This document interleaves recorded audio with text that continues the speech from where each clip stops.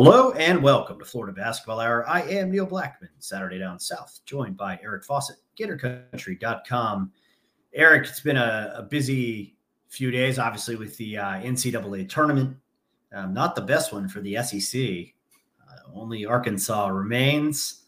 Can debate whether or not how a conference performs in the tournament is really an indicator of how strong they are or not, but what were your thoughts, at least on that, before we get into Todd Golden a little bit on the SEC's kind of disappointing showing?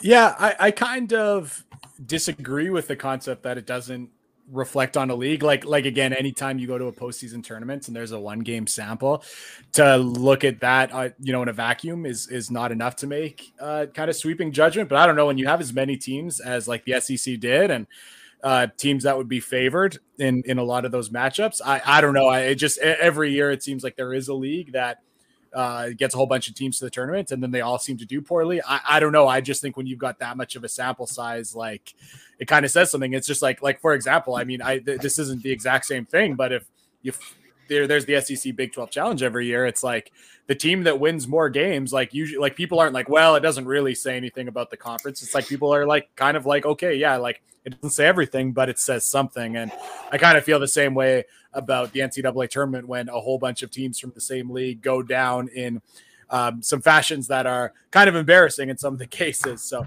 I definitely think the SEC is a lot better than they showed, but if people want to look at it and say, hey, this probably means the SEC wasn't as good as we thought, I think that's totally fair. And I thought the SEC was awesome. And I do think that the way that they performed has changed my perception a little bit. Yeah, I thought the SEC was a great league, and I was very surprised that they only got one team into the second weekend. I'm with you. I think, like I said, you can debate what it actually means about the strength of the league, but I definitely think there's something to it. And for the SEC to only go 4-5, I think stunned a lot of people. And obviously Kentucky losing to St. Peter's, I think if they played 10 times, Kentucky would win 9, but the rest of these games, I wasn't really like any of these other teams that lost were particularly close. I guess the Tennessee-Michigan game was fairly close, but certainly Iowa State was in control against LSU the whole game. Obviously, Arkansas survived both Vermont and New Mexico State, but Gonzaga will be a whole different test for the Hogs. Auburn never led against Miami, which I thought was amazing. Wire to wire for the Canes. And then despite having really no big whatsoever, it just didn't matter. And I think that was one where a lot of our fears about Auburn were kind of confirmed, right? That they weren't great in half-court offense. And if they couldn't turn you over, what was going to happen if Jabari Smith had a bad night? And that's what happened there.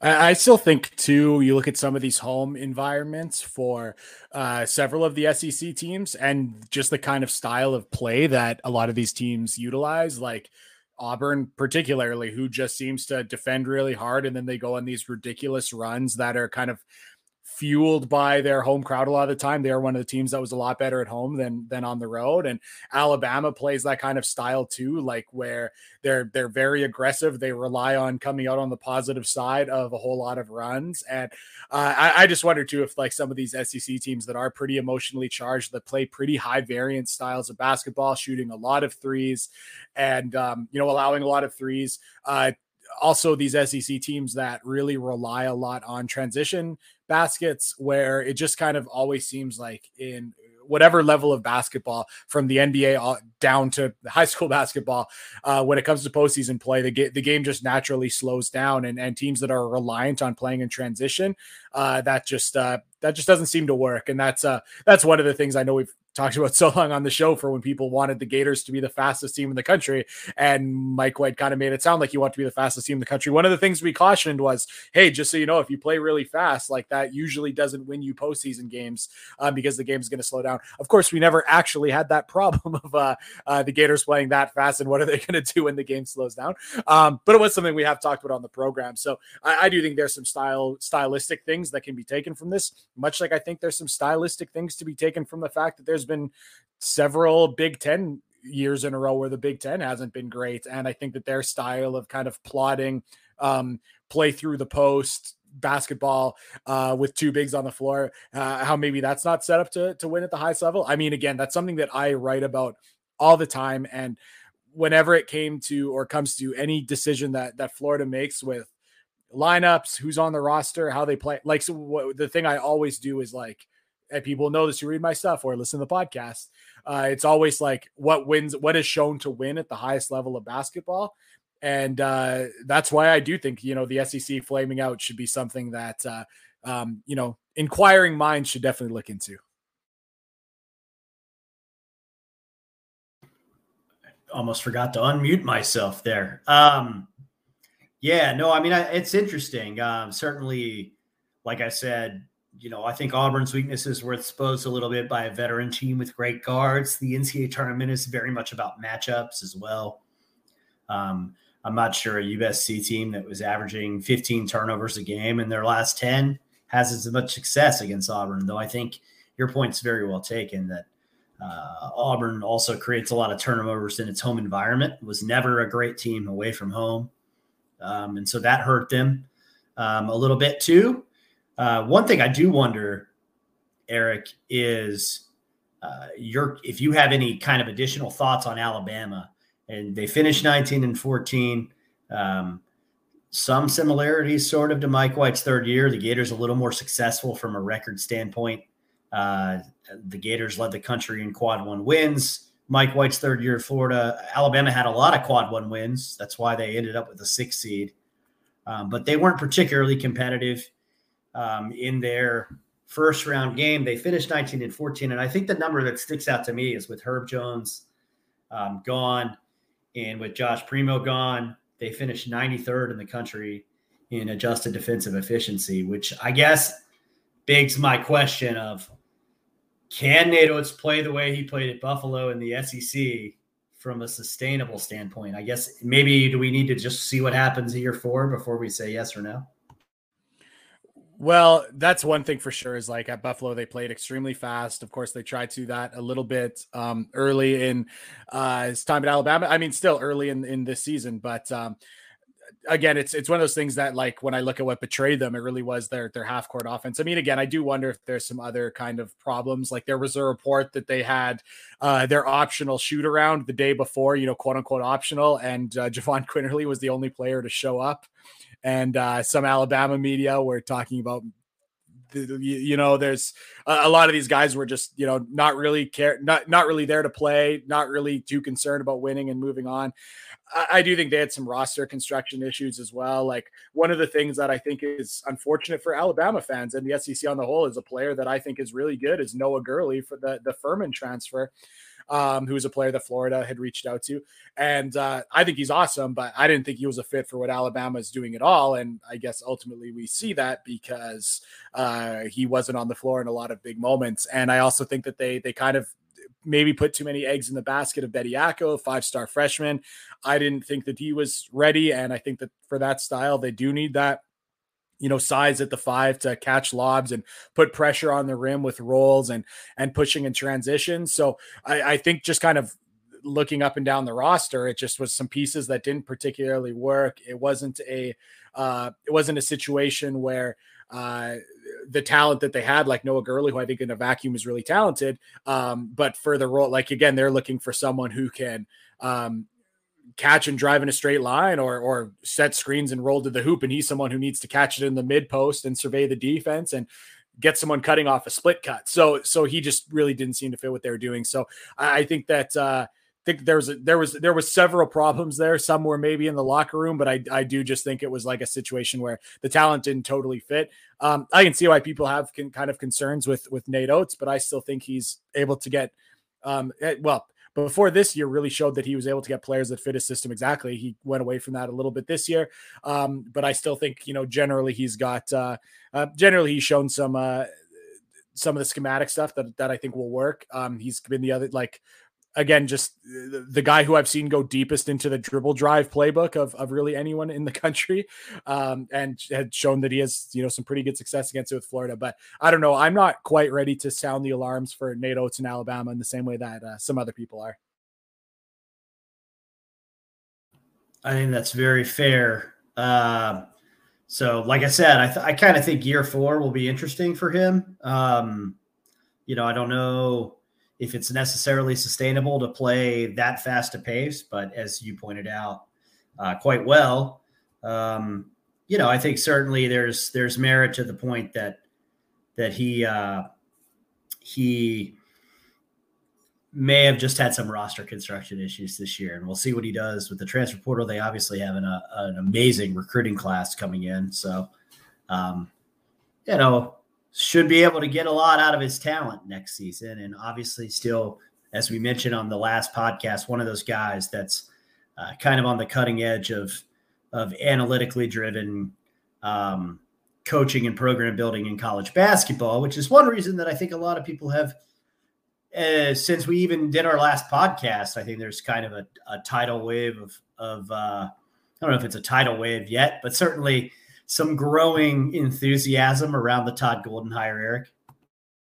Yeah, there's a couple people that messaged me, said that they were listening to the podcast for the first time. So if that's you and you're listening to this podcast for the second time, shout out to you, and shout out to you if you are a first time listener. That's great. Happy to have you along, and shout out to all the people who have listened to us for a very long time, which now seems like in the life of this podcast has been a very long time. So shout out to the OGs, shout out to Tyler Crenshaw, who just got married. Shout out to the repairman. Shout out to Jake Winderman. Got all the shout outs today.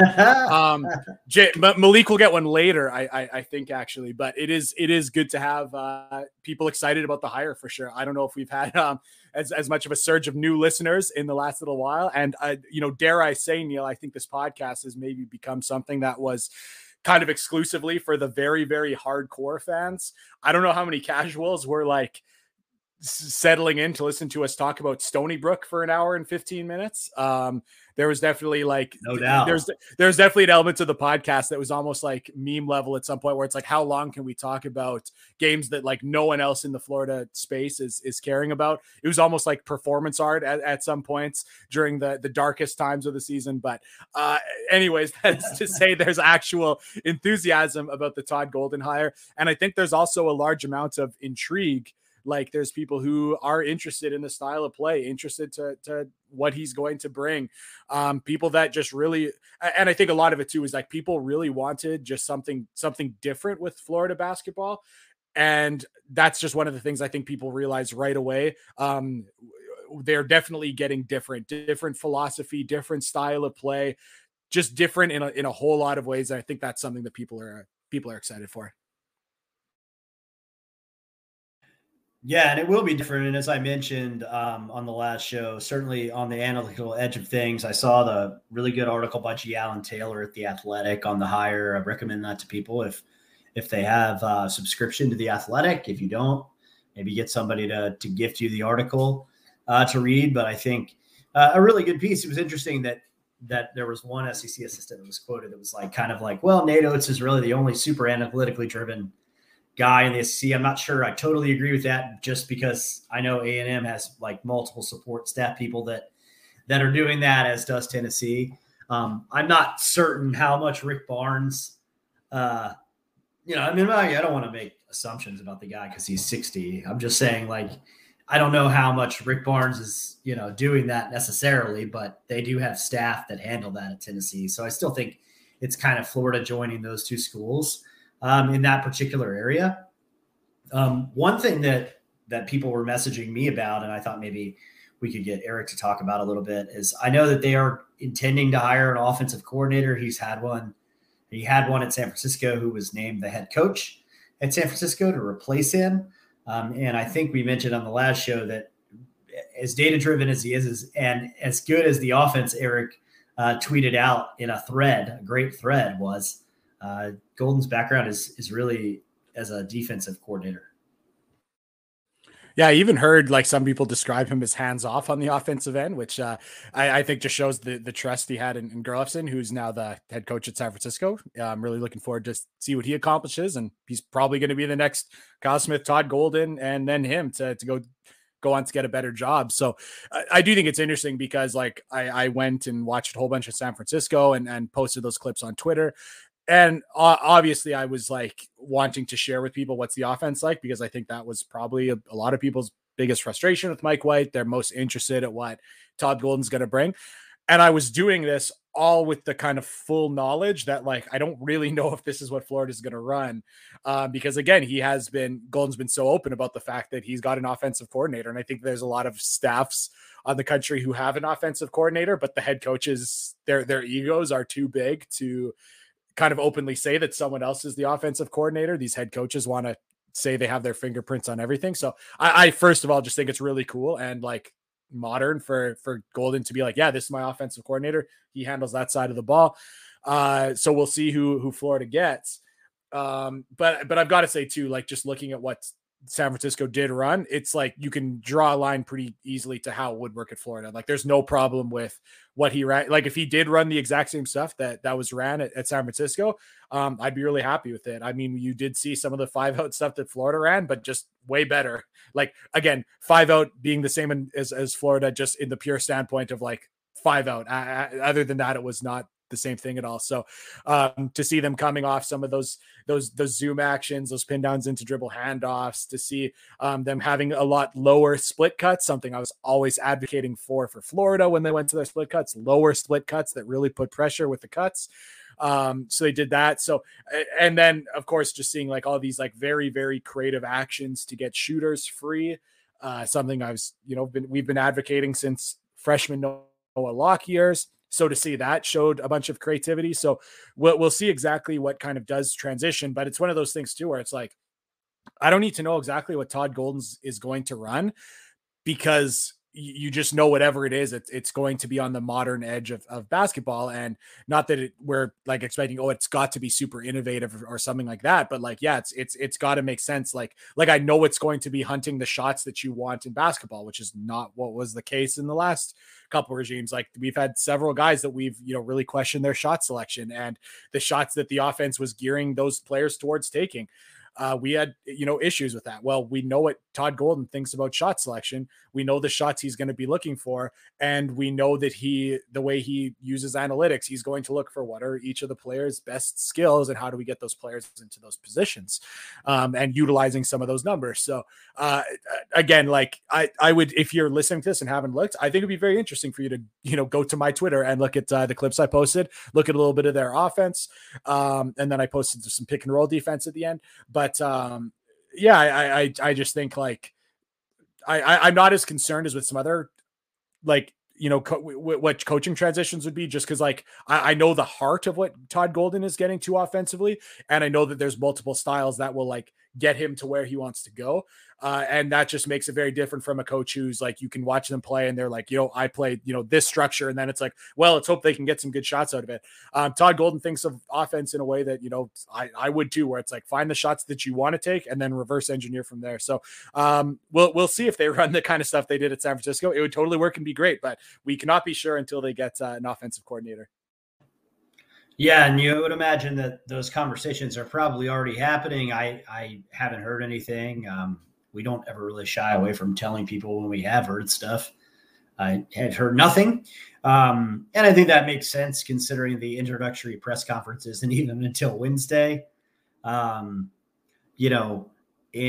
so usually the way these things work is you kind of have to first talk to the signed recruits, see who wants out of their LOI. What I will say is that there have been a couple of coaching changes where some people have asked for their release. At present, nobody from Florida has asked for a release. That's good. And then you want to work on the guys that are coming back. So with Florida, that's kind of a muddled picture because of all the COVID years that people could potentially use. Florida's actual scholarship number is a little bit murky. I don't think it'll stay that way for too long. Again, I think on the last podcast, Eric, I mentioned the portal wars, and all that stuff starts so soon. I mean, we've already seen a couple high-profile names enter the portal that would have 1 year of eligibility remaining. So it's already begun, even with the Sweet 16 yet to be played. Yeah, I won't say the number because I'm sure it'll change by the time that people are listening to this. But, you know, there are many hundreds of players in the transfer portal as we speak. So you can, again, going to what Neil was saying, like about how some teams want to make their hires as quickly as possible. I'll also point out, I'm not saying that, oh, if the Gators were to have players transfer out, it would have already happened. But because that's definitely not true. We saw Andrew Nembhard take quite some time to put his name in the portal. Noah Locke wasn't immediate. Omar Payne wasn't immediate. So again, it's not saying that at all. However, there are plenty of players in the country who less than 12 hours after their team finished their final game were in the transfer portal. So, and again, so a lot of those players will return to the school that they're currently at. It's just, they want to get their name in the portal so that they can check their options. So I would also just, remind fans or remind people listening to this or who have friends that are going to freak out if they do see a player from the Gators with their name in the transfer portal, not to freak out. When you commit to a certain coach and that coach is gone, it makes sense that you're going to go see what other options would be out there. And maybe Florida is still best, but I think it's great that these kids can take the opportunity to see what options are out there. So I just hope that people don't freak out immediately when they see, or if they see some names in the portal. Those guys still might be coming back. I mean, it's a very, very tough decision, especially for some of the guys that really did prove that they could play. They would have opportunities all over the country, and they've got to, weigh that versus what they think they can continue to have at Florida. So that will be pretty interesting. I would not feel very confident making really guesses on anyone leaving right now. I know some of these players are at Florida because they love Florida. It's not because exclusively they really loved the old head coach. They certainly did love that coach, but it's also they also love the institution. So I don't think that that anyone is like really jumping to leave. Of course, if they were, they'd already be in the portal, but they're not. So we'll see. It's definitely something to watch. But the fact of the matter too is that right now, like potentially by the time you hear this, there could be over 1,000 players in the portal, and that number could very well get to 2,000 because there was close to that last year in the portal, and there's probably going to be more this year. So Todd Golden will be busy. I'll tell you that much. Yeah, and I'm not as optimistic or hopeful as you that people won't freak out. I imagine that if Kowacie Reeves or Niles Lane enter the portal, panic will ensue, and Todd Golden will be losing important players and this and that, and really it could just be a young man entering the portal and trying to figure out what the best spot is for him and what his best destination is. I will say that I think some of the concerns about Kowacie leaving for, say, a rival school in the Southeastern Conference are a little bit overblown. Obviously, I'm sure, and I know the Reeves family has immense respect for Mike White in terms of how he offered Kowacie his first scholarship, and they're very grateful for that. But I don't think that necessarily means they committed to just a head coach. So, that's what I'll say about that. It will be interesting to see. One thing I just want to jump in with especially Kowacie. Well, first of all, yeah, he will not be going home to Georgia or following Mike White. I also just want to point out that Kowacie is someone who has always done, like, I don't want to say a stereotype, allow me to stereotype, done things the right way. Niles Lane, the same thing. So if these players want to weigh their options, which I think anyone, reasonably would do, like right now, it's like other coaches that might be interested are going to try to go through their AAU coach. If they want to do things the right way and have like legal contact with other schools, they'll put their name in the portal. So again, that's the other thing too. Like you said, Neil, people will freak out no matter how much we position. But I just would also think that, like, knowing the character of these guys, where they're not looking to go through back channels, they're looking to do things, the correct way. That would be like, if you have any inkling that you might want to talk to a coach at another program, it's to put your name in the portal and have it done kind of properly. So again, I just, not suggesting I think that's going to happen, but it also just wouldn't surprise me, because if they have any interest whatsoever in maybe seeing their other options, the best way and the proper way would be to go in the portal. I just want to kind of point that out, but sorry to interrupt you, Neil. No, that makes sense. And that's a good thing to point out. Pretty helpful there. In terms of staff, I don't know if I mentioned in the last show, I know I sent a tweet out. I think it would be wise to retain Erik Pastrana. I think that there's a lot of merit to recruiting Florida first and second. Some people push back on that concept a little bit on Twitter. And this is one where I just want to point out that the data kind of supports my position, as does kind of history. Florida largely. So if you're of the camp that believes Florida became a really good basketball program because of Billy Donovan, and that's fine, and you can have that opinion. I think that there's a lot of merit to that. Certainly sustainable success was not achieved until the Donovan era, although there had been pockets of it. Much like sustainable success in football was not achieved until the Steve Spurrier era, although there had been pockets of it. So I think when you look at how Billy Donovan built the program, it really all started with recruiting Miami and getting a great player from Jacksonville when a great player from Jacksonville was available to get. And that was sort of Florida's formula. Yes, Billy Donovan recruited New York very well, of course. He had a rapport with a lot of high school coaches up there. He's from there, did well in living rooms there. And then, he would pluck players from all over, including David Lee and Brad Beal from St. Louis, Missouri. So it wasn't like he isolated himself, or Mike Miller from Mitchell, South Dakota. He would get players from all over the place, but the core that became sort of the reason that Florida was started winning SEC championships was Florida players. Justin Hamilton, Major Parker was from Fort Lauderdale, Brent Wright from Miami, Udonis Haslam from Miami, and so on. Eddie Shannon was a player he inherited, but was from West Palm Beach and kept him in the fold.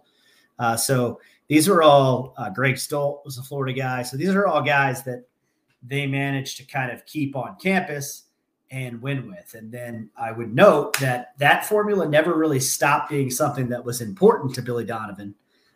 Although all of the 04s came from out of state, except for Torian Green, I would note that the 2014 starting five, you had Will Yeguet, who was from France, but you had Pat Young, who was from Jacksonville. You had Scotty Wilbekin, who was a Gainesville kid. You had Casey Prather, who was a Florida kid. And so, you kind of got Casey Prather was from Tennessee. I'm sorry. But the point being that Florida had multiple starters that were Florida people. So I think that's a great way to build a program. And historically, it's worked at Florida. It's also worked at Florida State. Leonard Hamilton has signed the best recruits from the state of Florida over and over again in building that program over the last 10 years. It's part of the reason that until this season, they had one of the longest NCAA tournament streaks in the country. And until this season, they had won more home games than anyone in the last decade in college basketball, which is super impressive when you consider that includes Gonzaga and teams that just, you wouldn't, other than Kansas. So they were second, I'm sorry, behind Kansas. So it goes Kansas, FSU, Gonzaga in terms of home wins in the last 10 years. Coming into this season, FSU has fallen behind some others after losing a bunch of home games this year, but they did that with Florida kids that like to play in their backyard, Eric. So I think retaining Erik Pastrana, who is one of the best recruiters of the state of Florida in the country, and recruited the state at Oklahoma State too, by the way, I think would be a pretty sharp move. I don't have the audacity to say I know best in terms of what Todd Golden would want on his staff for an offensive coordinator or his other assistant. Hopefully Florida will be expanding their support staff, Eric. But I do think there's merit in the idea of keeping Coach Pastrana. So first of all, too, with Pastrana, I mean, I always find it very difficult to talk about assistants because it's tough to quantify exactly what they do. I will say by all accounts from Pastrana talking about himself and his own journey as a coach and what he's into, like he's a defensive guy. So I don't see him as the offensive coordinator. But in terms of retaining him, like as a recruiter, like, absolutely. And to still be a defensive guy for sure. Definitely makes a lot of sense. I don't know, like for a little while, like I kind of thought that the, having to keep kids in state was a little bit overrated, a little bit of like a football concept brought over to basketball. But at the same time, like looking at the transition that's about to take place, like it's going to be tough at times for Todd Golden to recruit. Like I know talking to some coaches at good programs in the SEC, like you go to Oak Hill and you're watching a kid you think you can get, and then John Calipari walks in and the head coach stops practice to go take a picture with him. Pretty quick you're not getting that guy.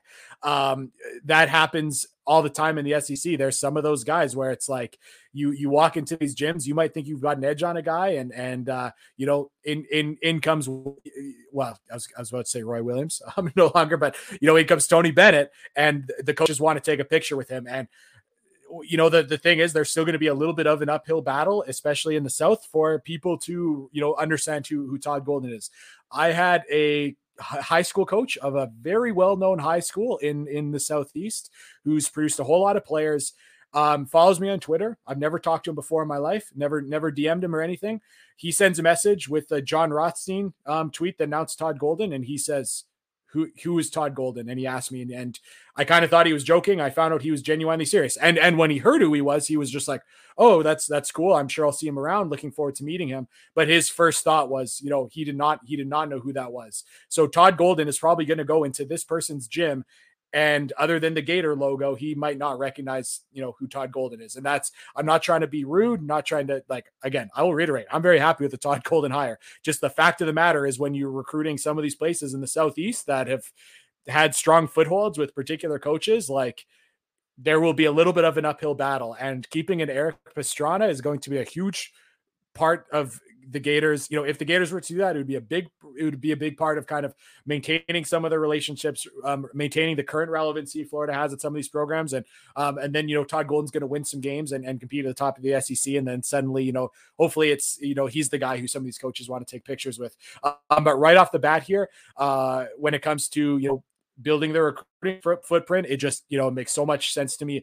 I think Pastrana is going to have all kinds of leverage. I think he should use it. I think he should get paid what he's worth, and the Gators should keep him around for at least one more year. And then, of course, we'll see what Pastrana wants. We'll see what Todd Golden wants. We'll see if what athletic directors want, if they want Pastrana to take over a head job somewhere. But that's just kind of my view. And I think it would be money well spent to give a little bit of a pay bump to Pastrana and keep him around if he's at all willing.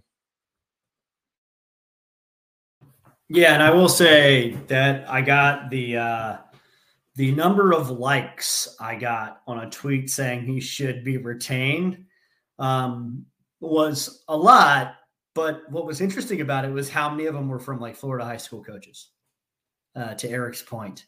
I mean, just from all over the place too. And like, these were like good programs, like Dr. Phillips head coach, or, like Cardinal Gibbons head coach, like just places where university school, which has produced some pretty nice talent recently. Although those guys have gone to Duke and FSU, it's still pretty interesting that that's like a tweet that their like head coach would like. So, I do think that there's certainly merit to that. And because Todd Golden knows the lay of the land in SEC recruiting, and certainly more than people were giving him credit for when they were knee-jerk reacting to the name and the hire. But I think when you talk about Florida recruiting, it's a little bit different, and you want to be able to go head-to-head with the Seminoles, obviously in state. You want to be able to go head-to-head with Miami, who, with Larrañaga signing the extension and getting to the Sweet 16, I'm sure they'll at least have some juice back in Miami's recruiting pitches next year. I don't necessarily think all those things, you don't necessarily get a bounce. Billy Donovan used to joke about that and say, yeah, I didn't land 3 straight top 2 classes when I won 2 national championships in a row for some reason. But not in this sport, unfortunately. In college football, probably you're going to be in those top 3 when you're winning that big, but not in this sport. There's too many extracurriculars going on. But Eric Pastrana has a lot of really good relationships, and I think that would be smart. In terms of offensive coordinators, definitely, I think Malik Grady sent something to us. Shout out to Malik for sending us something this morning that was like an article Eric wrote last year about offensive coordinators. And it is kind of funny that like some of those candidates would probably be still good fits, Eric. Yeah, well, I mean, some of them were West Coast guys for sure. Looking at from South Dakota, San Diego State and Stanford. So maybe there's some connections there. But I again, it's one of those things when it comes to assistant coach hires, it's just so tough to know. And like, it'd be very, like, what I would really love is if everyone was like San Francisco and said, this is our offensive coordinator, Chris Gerlofson. Like, it would be much easier if it was laid out that way, that coaches were far more open about who their offensive coordinator was. And we could more easily draw a line to like, hey, like, let's look at how good this team was offensively, or, hey, this is what they run. It'd be easy, but it becomes a little bit tougher. So I know Malik is on the job when it comes to finding potential offensive coordinator hires. Makes sense that a couple of the guys that we were hearing, looking at / hearing the names of with last summer happened to be guys that are West Coast guys. So maybe there's a connection there. But Golden's also someone who is pretty involved with a lot of different coaching circles, does a lot of clinics. Is at a lot of events. I'm sure he knows a lot of guys in a lot of parts of the country, and it could be just about anyone. And I just really don't have much of a feel, truthfully, right now for who that could be. I'd love for them to just, make that hire so I could get into some more film of another team. But right now, you know what, Neil, I don't know. I don't have much. Yeah, no, it makes sense. I will say when we talk Todd Golden, we're talking about a coach who was in the top 10 in the Athletics 40 under 40 rising stars in college basketball. And I will say, not only was he like in the top 10, but the only coaches that were ahead of him were Dana Ford at Missouri State, Kim English at George Mason, and Mike Boynton at Oklahoma State. So he was the 4th coach listed in the 40 under 40. And now Mike Boynton got absolutely bamboozled by the NCAA, as did like every player on Oklahoma State's team. And what happened to their program is why the NCAA is horrible and like makes no sense. But I will say that, of those 4 coaches, Golden clearly had the best year. I can't emphasize enough how ridiculous it is to finish 20th in KenPom and 22nd in the net at San Francisco. That's very, very difficult to do. And it leads me to kind of the next point I wanted to make, because in the rest of the top 10, it was like a referee, the dudes from 3-Man Weave, like all kinds of crazy stuff going on. No Eric Fawcett for some reason, which is nonsense, but maybe next year. Let's talk about like the fact that, holy cow, did I just totally lose my train of thought making a joke about Eric Fawcett? No, scheduling. That's what I wanted to get into. So I'm optimistic, and this was something that was kind of bearing on me. Like, I was like, what 3 pieces of advice would random guy me from Florida Basketball Hour give to Todd Golden as he begins year 1 of the Golden era? So number 1 was retain Eric Pastrana. My second piece of advice would be, do not replicate the Mike White style of scheduling.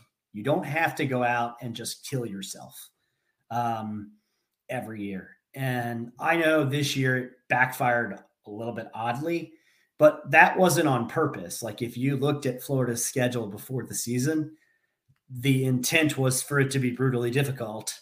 And it just so happened that a couple teams that are always very good and that started the season in the top 20, mind you, ended up being not very good. Florida only went 1-1 against them anyway. there are ways, the way that the net works, at least right now, maybe they'll adjust it to schedule really smart and improve your net. San Francisco did that. And I think Florida would be wise to follow that formula early in the golden era. Who's really good at it? It was LSU under Will Wade. Marvelous scheduling team. And then I think Alabama, although this year they played pretty much everybody, but the first 2 years under Nate Oats, very good at it. Arkansas is very good at it. So I'd like to see Florida kind of adopt that approach where it's more mid-major opponents, but teams that aren't going to hurt your net, and that actually end up helping your net because they kind of stay in that quad 2 range. And then you pick your spots with your quad 1 opponents. Yeah, San Francisco's schedule last year was absolutely brilliant. And I think this is something that speaks to just exactly like, again, I don't think that they like lucked into the schedule. I'm fairly certain it was some very intelligent coaches who are analytically inclined, who went to say, hey, can we predict with, some level of accuracy, the net ratings of the teams we want to play? And can we get those teams that are in that like 70 to 100 range, play a bunch of them on a neutral floor and turn them into quad 1 games? So like you see this year at San Francisco, they played Davidson, like I guess it was semi-home, but whatever, call it neutral. They played UAB and Towson on neutral floor. So that turned into 2 like very, very good wins for them. They played Grand Canyon on the road and lost that game, but playing Grand Canyon on the road there was looking like a quadrant run for much of the season. Like you just look up and down, like it's all teams like that's who the Gators should be playing, is like, can you get some of these like, UAB, Grand Canyon, like Fresno State. I just think that they scheduled like, they're not going to play as many road and neutrals as San Francisco did. I'd assume. But again, it just shows that like you could tell that they were very tactically hunting quadrant 1 games that would surprise people that they were quadrant 1 games. And again, it's just one of those things that, again, to me just shows like the brilliance of Todd Golden and his staff. And, it's now with the resources of Florida when it comes to scheduling, I'm pretty sure it's going to be the same thing. And you won't see the Gators either killing themselves and then playing teams that are going to be 320th in the net. It's going to be like, hey, let's get it, a team that's 160th in the net are going to be 160th and play them at home. So it's not going to, tank the numbers or be useless. Like again, this is just another thing where I would be very interested at what kind of the thought process of scheduling was with Florida. And again, I don't think Florida scheduled badly or, certainly not awfully. I just thought they scheduled normally, like as if it was 2012, and it's not. It's 2022, and there's a net system that you can kind of game. And if you're not using it to your advantage, and you're a bubble team for a bunch of years in a row, those are the things that keep you on the wrong side of the bubble. So it's just, I can just see how tactically San Francisco attacked their schedule, and going into next year, which could be a little bit of a rough year for the Gators. We'll see what happens with talent, but I think they'd love to be, a bubble team and hopefully find themselves on the right side of the bubble. And the way that you do that is having a schedule that is, conducive and that actually allows you to put up some quadrant 1 victories, which the Gators, had a big time struggle doing. Yeah. I mean, Davidson gets, as you mentioned, I said Davidson, San Francisco beats Davidson. They beat Towson. They beat UAB. Like these are all teams that they beat UNLV. These are all teams they beat Arizona State. Those are all teams that maybe save Arizona State. You wouldn't even expect to necessarily be in like the top 100. And they all were. They were all either in the top, maybe Davidson, but they were all in the top 75. And a couple of those wins, as Eric pointed out, end up being quad 1 wins, including their win at Arizona State was a quad 1 win for a while before it wasn't. But the point being, it was scheduled with the intent knowing, at worst, this is a quad 2 win for us. And at worst, it's a quad 2 loss because we played them in their building. I think Florida scheduled like Florida 2012, not like SEC 2012, because you'll remember that Greg Sankey came out and basically yelled at everyone in the SEC except for Florida and Kentucky and said, please go play people because this is getting ridiculous. Like, we don't have the resumes to get in the tournament. And like Billy and John Calipari are playing everybody, but and Mike White, always played people. That's how, as I've mentioned 3,910 times, his third team had more quad one wins than anybody because that Florida team played everybody. That they, unfortunately for them, they lost a home game, a bye game to Loyola Chicago, who ended up in the Final Four. And then 3 days later went up to New York and beat Cincinnati on a Chris Chiozza isolation play that was the ugliest game-winning possession in the history of college basketball. But guess what? Turns out, it was quad 2 and quad 1 in those games. And the quad 2 team went to the Final Four. So Florida always scheduled. I just felt like sometimes they were too brutal. Like they didn't hunt strategic games, like Eric said, where you're more than likely going to win. There is less of a risk of losing, and you're still getting the benefit of that quad 2 designation or that quad 1 designation. And I think Florida needs to be more careful and selective in how they schedule. And Todd Golden certainly does schedule in that manner. So that would be my second piece of advice. And my third piece of advice is that you don't necessarily have to, you're not going to have to sell the Rowdy Reptiles on anything. I think that there's this perception that there's apathy in the program at the end of the Mike White era. And I think to Eric's point, yes, there is, because I can tell you from an Eric Fawcett, and I can speak for both of us because we've talked about this off the air. This was the hardest season to do these shows constantly because it was difficult to enjoy this season. It was difficult to enjoy watching this team with all the different weaknesses and flaws and things that we thought, they could fix. And it wasn't that they didn't play hard or anything like that, or that they didn't represent the university well or anything like that. It's difficult when you're 20-14 and you're on the wrong side of the bubble and you've been down that road before. I do think Todd Golden needs to spend time in this off season, kind of taking the Billy Napier approach of not just winning over the alumni base, but making himself known throughout the state and try to energize the program again. The students, the Rowdies are going to come, man. They were loud all year. They were loud at the Alabama game. They were loud at the Arkansas game. They were loud at the Kentucky game. They were loud at the Auburn game. They're going to be loud. They're going to do their job. They were loud at the Iona game. So I don't worry about the student passion for the sport at all, but I do think you have to get people to be interested. And I think, the shine of a new coach is going to help some. There are some people who just really wanted a change and maybe they'll come back, but also getting out there and just shaking a lot of hands and kissing babies, I think is on the Todd Golden agenda. So that would be piece of advice 3. He probably doesn't even need that piece of advice. I'm sure he knows it. But like, if I were him, I'd be like down in Miami talking to the Miami Gator Club. And then I'd be like, hey, the Warriors came to my practices in San Francisco because our practices were innovative and fun.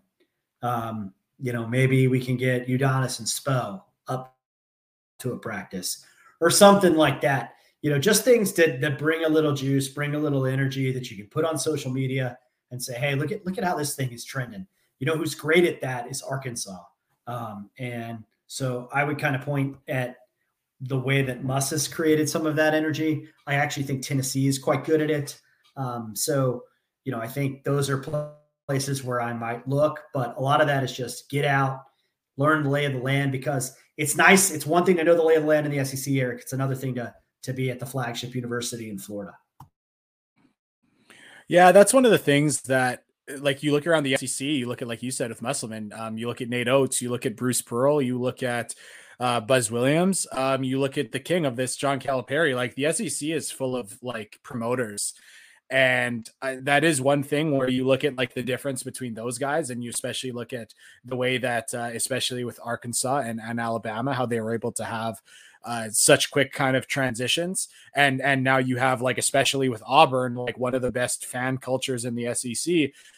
It's kind of has it doesn't have everything, but has something to do with the fact that their coaches are promoters. And then you saw Mike White, who unfortunately a couple of years ago just kind of got to the point where he did the exact kind of bare minimum from a media standpoint, and that was it. And that's where many media members, just stopped making requests because they just knew they would come back empty. They knew it was going to be a no. And that's just where we're at for a couple of years. And it's almost, I actually do feel bad for White in the sense that, like, I really do think if he was more out there, people would have had a little bit more sympathy for him, but instead they saw obviously a product on the floor that they didn't love. And then they didn't really get to see the, the personality.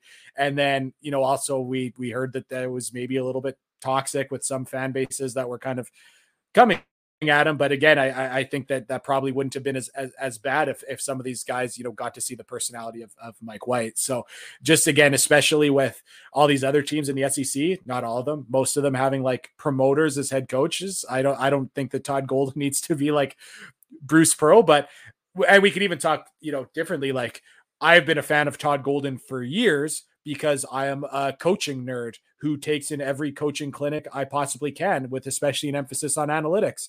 So long before Todd Golden was hired at Florida, I've already watched 6 or 7, presentations he's done on whether it be coaching or analytics, because he's kind of in those communities. And again, that's very different than like the Bruce Pearl or like Eric Musselman taking his shirt off or whatever like that. It's a different way. And again, Todd Golden's way is getting you into the definitely building the relationship with like coaches who consume that kind of content. But again, I see that he was willing to go out and about to do those kinds of things in coaches clinics.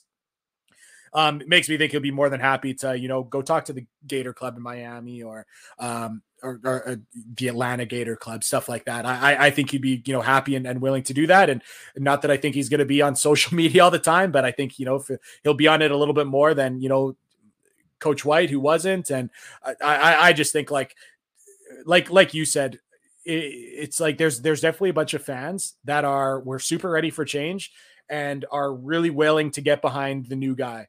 Even like they don't need to know anything. They know, hey, you're a Gator, you committed to the Gators. We love the Gators. Like, you're our guy until, proven otherwise. I think there's some fans like that would be nice if like you took them from just being like interested in the new guy to just like, Todd Golden, like really winning them over. And I think he's going to be willing to do that.